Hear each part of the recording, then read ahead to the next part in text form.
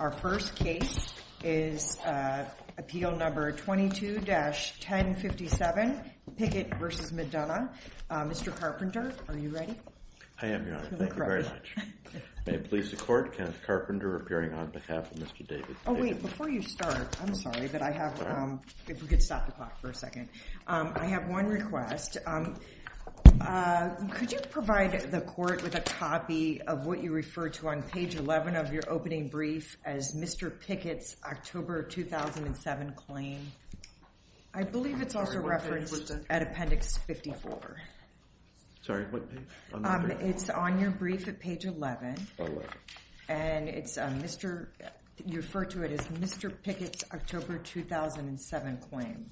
I don't think we have it in the appendix. Oh. I will double check, Your Honor, but I honestly think I couldn't find it, which is why it's not in the appendix. That was referred to in the Court's decision as the date of receipt.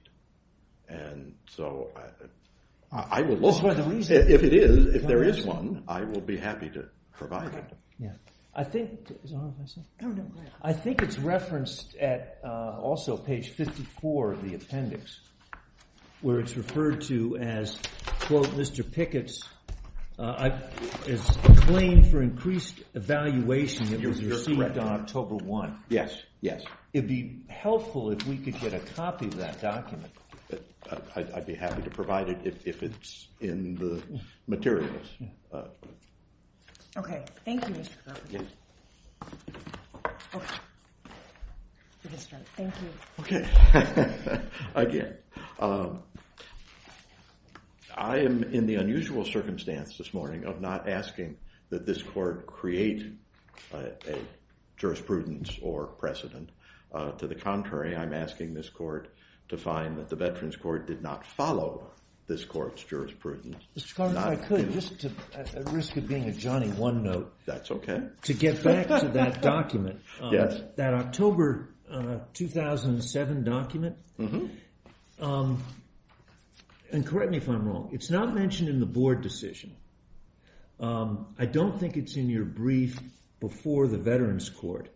And I didn't see it referenced in the decision of the Veterans Court, and isn't discussed in any of those places. But then at pages 11 or 10 through 12, I guess, of your opening brief here, it's the focus of the whole argument. The 2007 claim that you refer to. And then it disappears. And we don't see it again. It's not referenced anywhere else in your brief or in the reply brief. And the government doesn't talk about it. What is that all about? It's the springboard for your argument, but we don't hear from it again. Well, it really isn't the springboard for my argument. It seems to be. Well, Your Honor, it relates back to what is identified as a claim made for CAD by Mr. Pickett. But how is it made for CAD? Because the CAD didn't come in until after the Nemmer issue, right? That's when the CAD... Well, unless I have my order of proceedings out of order, I thought that was the basis for the Nemmer inquiry. But no, Nemmer, as I understood it, this was a claim, this was something that was submitted in October of 2007 to increase the PTSD compensation. And then we don't have Nemmer, I think, until 2009. And I was just trying to understand what all this discussion is at those pages about this 2007 claim when we don't hear about it again or see it again. It is referenced in the rating decision of December 28, 2007. Right. And that's in the joint appendix at 58 to 54. 54 to 57. How does it relate to your argument before us today? It relates in this way, Your Honor. When the ultimate grant is made of service connection for CAD, based upon the Nemmer review, the effective date assigned was the date of the original claim for PTSD. We make no assertion that he explicitly asserted entitlement to CAD. But that's what the VA found was the effective date. And the only way you can find effective date is the date of the claim. So there is a favorable disposition by the government, by the VA, that there was a claim made in 2004 for both PTSD and, by implication, CAD. And the way that that's relevant, Your Honor, is that under the Niemer settlement and the ultimate VA regulations implementing it, that settlement requires a review when there is something new added. And the CAD was something added. And then you have to examine whether or not there was an earlier claim made and in order to assign the effective date. And so the VA implicitly did that when they assigned the effective date for the CAD, which in our view then ties those two issues into the same original claim in 2004. I hear what you're saying. My only trouble is that I'm having a hard time when you're talking about the claim in 2004. Why do we need to know about the claim in 2007 if your effective date is 2004? Because that was the date that the, what's the right word? Mr. He Pickett sought an increase in the compensation that he'd been given in 2005. That's correct, which was a product of the 2004 grant, and then ultimately resulted in an assignment of an increased rating, and then he proceeded with the implications for TDIU as he pursued that matter, but then independently of his pursuit, the VA sua sponte, under the Niemer review requirements, decided that they would review for CAD, granted it, but made the grant not from the date of when Mr. Pickett asked for it, but from the date of his original claim in 2004. And the only connection there is the notation that Mr. Pickett made in his original application that he was a Vietnam-era veteran, that he served in Vietnam. So that's the only conceivable So are you trying to tell us about all these things to kind of build a claim stream, for lack of a better phrase? Is that part of Yes, Your Honor, that the action in Niemer creates a continuous claim stream because when they granted ultimately the CAD, they had to combine it with the existing rating. And I think my recollection is that they assigned a 10% rating for each and gave a combined rating of 20% for those two conditions as the initial rating. So that shows clearly that the VA was treating these as part of an original claim stream that started in 2004. And yes, these are extraordinary circumstances and not within what we would call the traditional adjudicatory cycle. But the reality is that this is the nature of VA adjudications, that they are intended to be proclaimant, and this is one of the ways in which they are proclaimant, is to take that opportunity to recognize that there is something fundamentally correct in granting it from 2004 rather than the date that he specifically asked for it. And by doing that, that inextricably ties his original 2004 claim to the claim presented here. So can I ask you now, your main contention on appeal, as I understand it, is that the board decision in January 2013 and April 2014 didn't follow our case law, maybe Bond and Barode, Yes. Treating, identifying the new and material evidence, right? Or saying that what exactly do you think they didn't do that they should have done?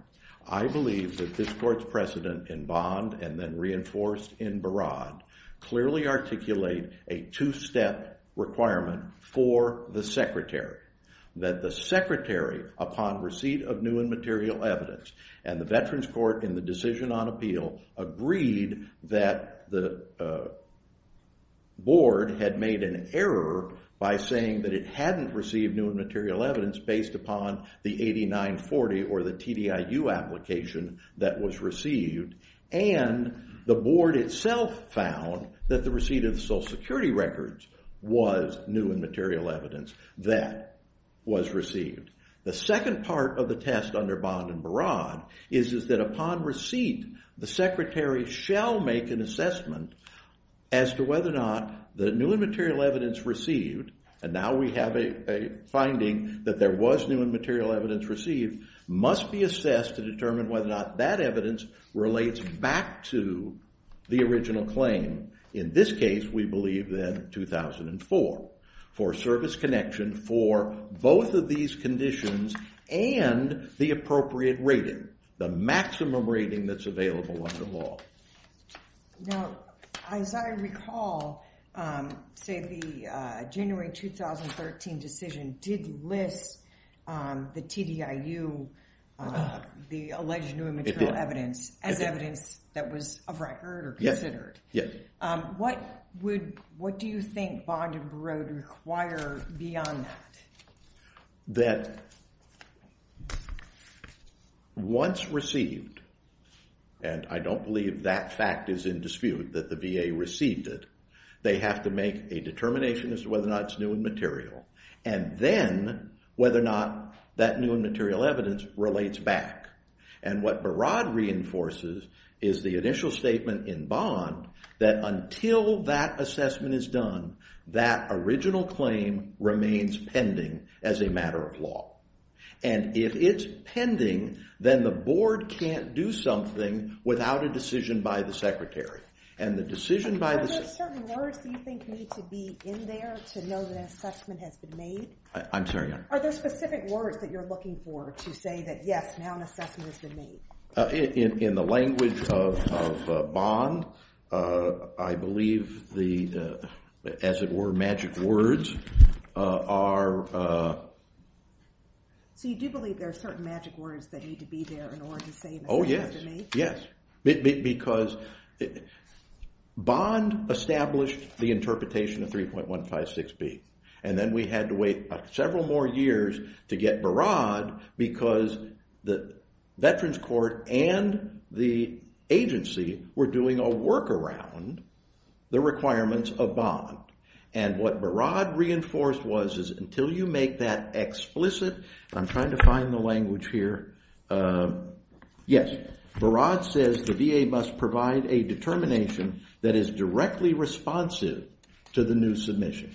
And by directly responsive, they have to say, we've got it, it is or isn't new and material, and it does or doesn't relate back to the original claim.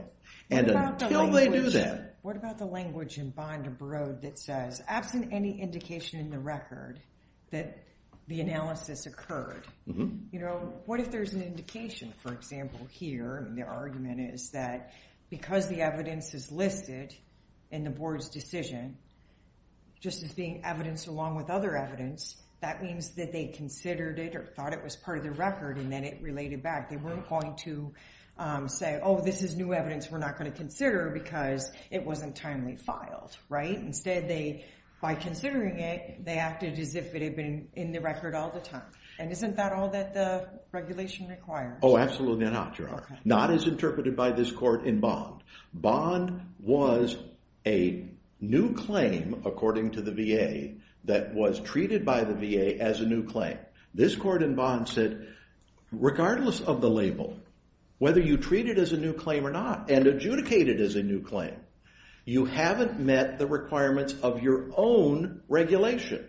This is a regulation without a statutory predicate in which the secretary has decided under his 501A authority to write a regulation that it was mandatory that when he receives new and material evidence, his adjudicators are required to make this assessment. And that is the holding in Bond. That is the precedent that was created in order to make an assessment that is outlined by the very language used by the secretary in his regulation as interpreted by this court. Just one quick question because time is fleeing. You've been discussing with Judge Stone, Judge Cunningham, January 13, April 04 just documents. Yeah. Does your case, if we agree with you on your reading of those documents and Bond and Barode, you win? Yes. If we don't agree with your reading, do you lose? Is that the end of the case? I don't want to overstep my bounds here, Your Honor, but I do not believe that this panel has the authority to make that contrary determination. Because what I read in this court's precedent is that this is a mandatory assessment, not an optional assessment or an implicit assessment. Okay, I understand what your reading is, but if we read it the way you do, you would say you win, right? But what if we read it differently? Do you lose?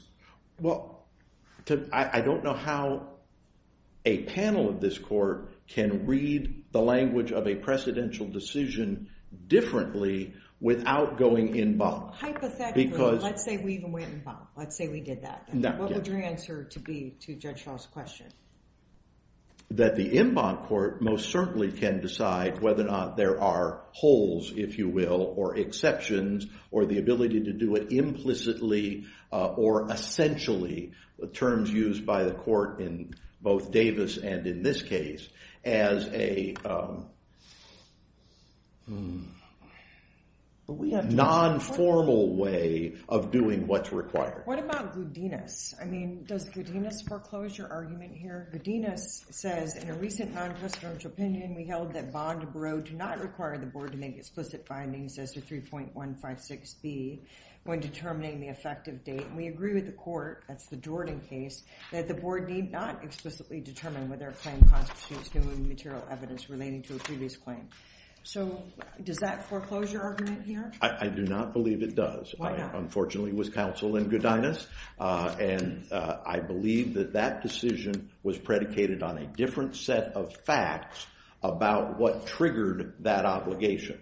Here, we have a favorable finding by the board that new and material evidence was received. Now, they said it was only the Social Security records and not the TDIU, but then Judge Bartley said, no, they were wrong. The TDIU was new and material evidence. The question for this panel is, upon receipt, what is the obligation of the secretary? Not the board. The board only reviews decisions. They're an appellate body. There has to be a determination under Bond and Barode by the secretary in the first instance. But again, Mr. Garner, does this case turn entirely, one way or the other, on the 2013 document, the 2014 document, and Bond and Barode? My difficulty in responding to that is that certainly the application of law to fact answer is yes. But in my view, or at least I've been told repeatedly for decades, that I don't get to argue application of law to fact to this court. That I can only argue what the law says or doesn't say. That this court is obligated to interpret statutes and regulations by mandate from Congress. I'm saying to this panel, this court has done it not once but twice, and when they did it unequivocally. They had no implicit exceptions. And they said that that's the obligation of the VA, not the obligation of the board. So I'm asking this court to read Bond and Barode as interpretations of the law and find as a matter of law the decision made in this court is contrary to that precedent. I see I'm way over my time. If there's any... Okay, thank you very much, Your Honor. We'll hear from the government now. Good morning, Your Honors, and may it please the court. I'll start with counsel's last point, which is that this court doesn't have jurisdiction to review harmless error determinations like that are raised here. At the Veterans Court, the only thing that the Veterans Court did was cite 3.156B, cite the case Bond and Barode in full, direct quotation, and then apply the law to the facts of the case. Let me ask you one question, a little different from the jurisdictional argument.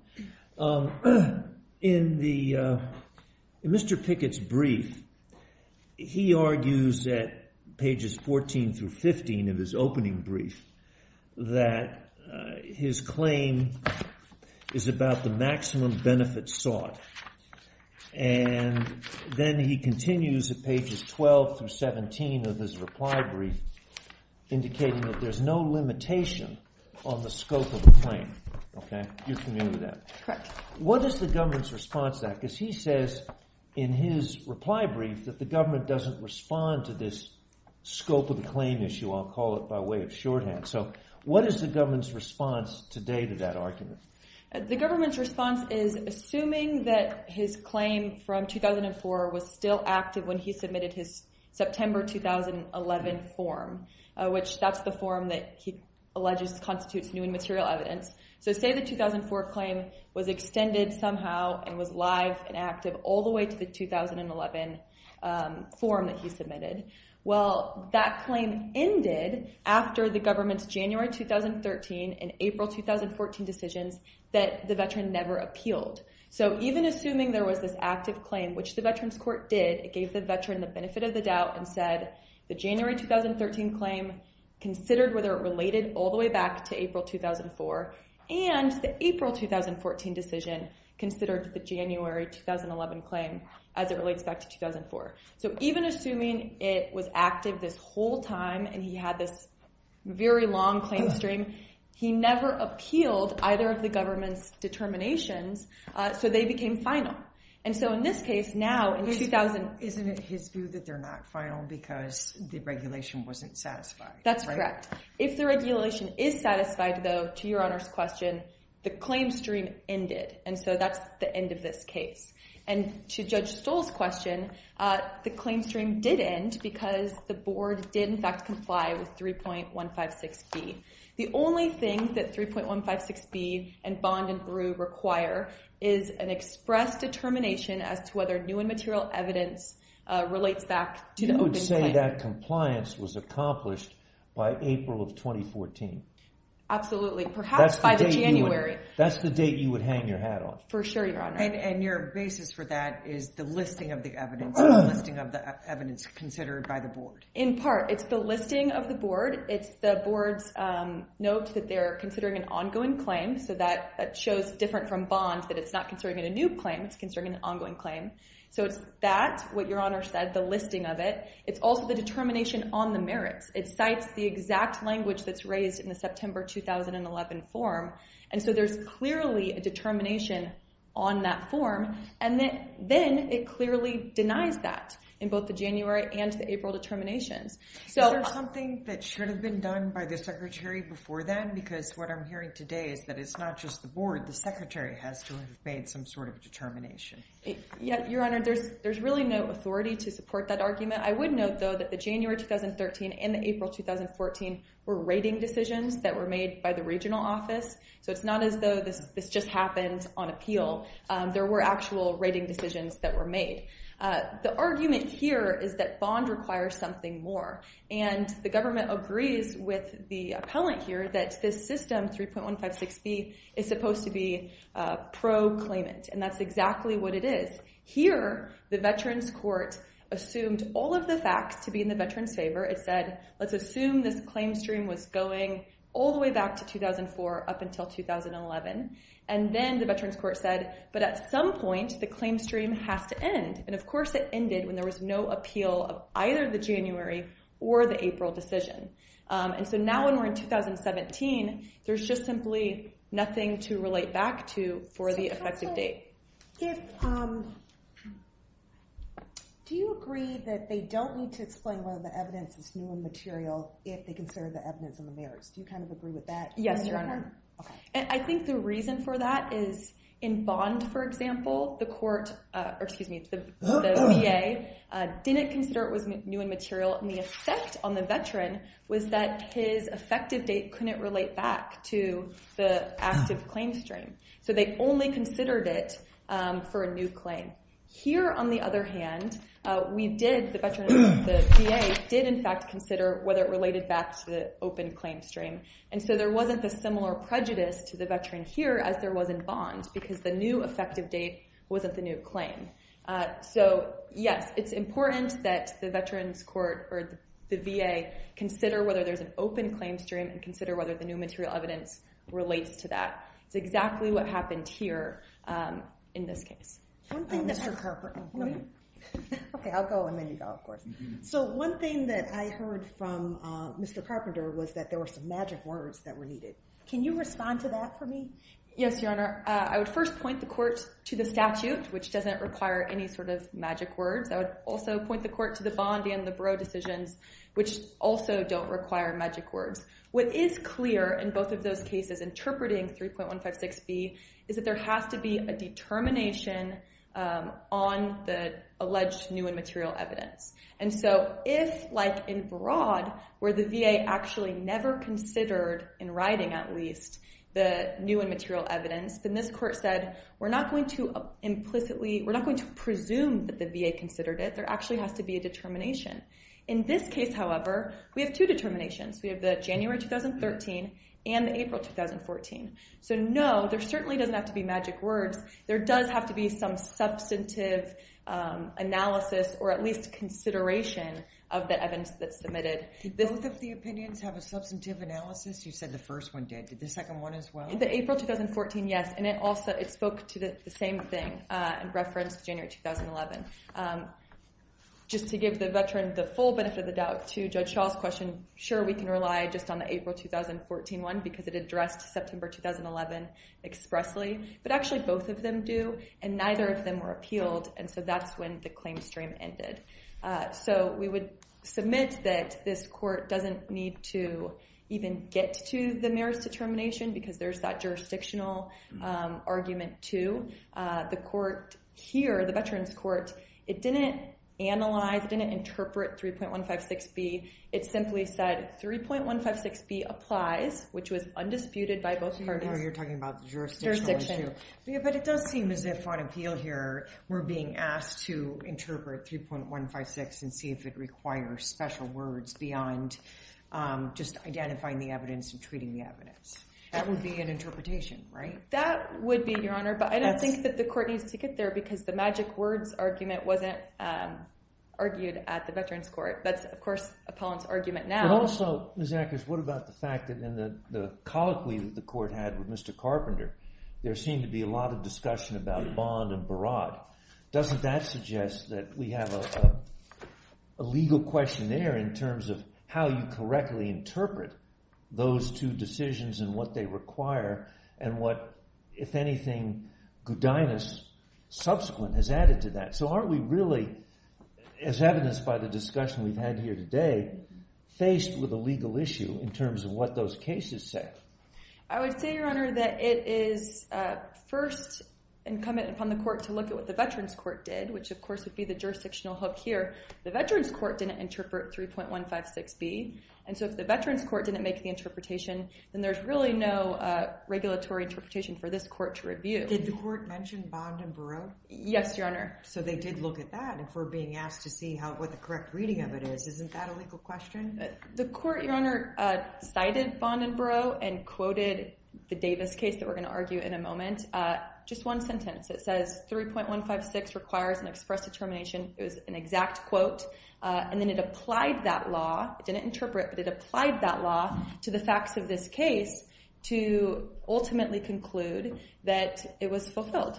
And so that's a direct application of law to fact. But even if the court were to reach the merits of this case, 3.156B doesn't require magic words. It doesn't require anything more than an express determination as to the new and material evidence. And that's exactly what the Veterans Court did here, so there was no error. Thank you. Thank you. Mr. Carpenter, I'll give you 3 minutes if you need it. I was a little confused by the government's reference to a statute. I'm not aware of any statute in this case. There is only a regulation, and that regulation, and she may have just misspoke, but I think it's critical to remember that we're only dealing with a regulation here. And it's also important that when the VA amended this regulation, it gave subsection B a new title.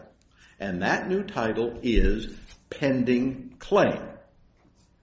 So the title informs us that the inquiry under B is whether or not there is a pending claim. And the last phrase of the regulation says, will be considered as having been filed in connection with the claim which was pending at the beginning of the appeal period. Therefore, the magic words are, and the inquiry is, was there or wasn't there a pending claim? And the only way, as instructed by Bond and Barad, to make that determination is to determine whether new and material evidence has been received. That's not an issue in this case. The board, even on one leg, said there was.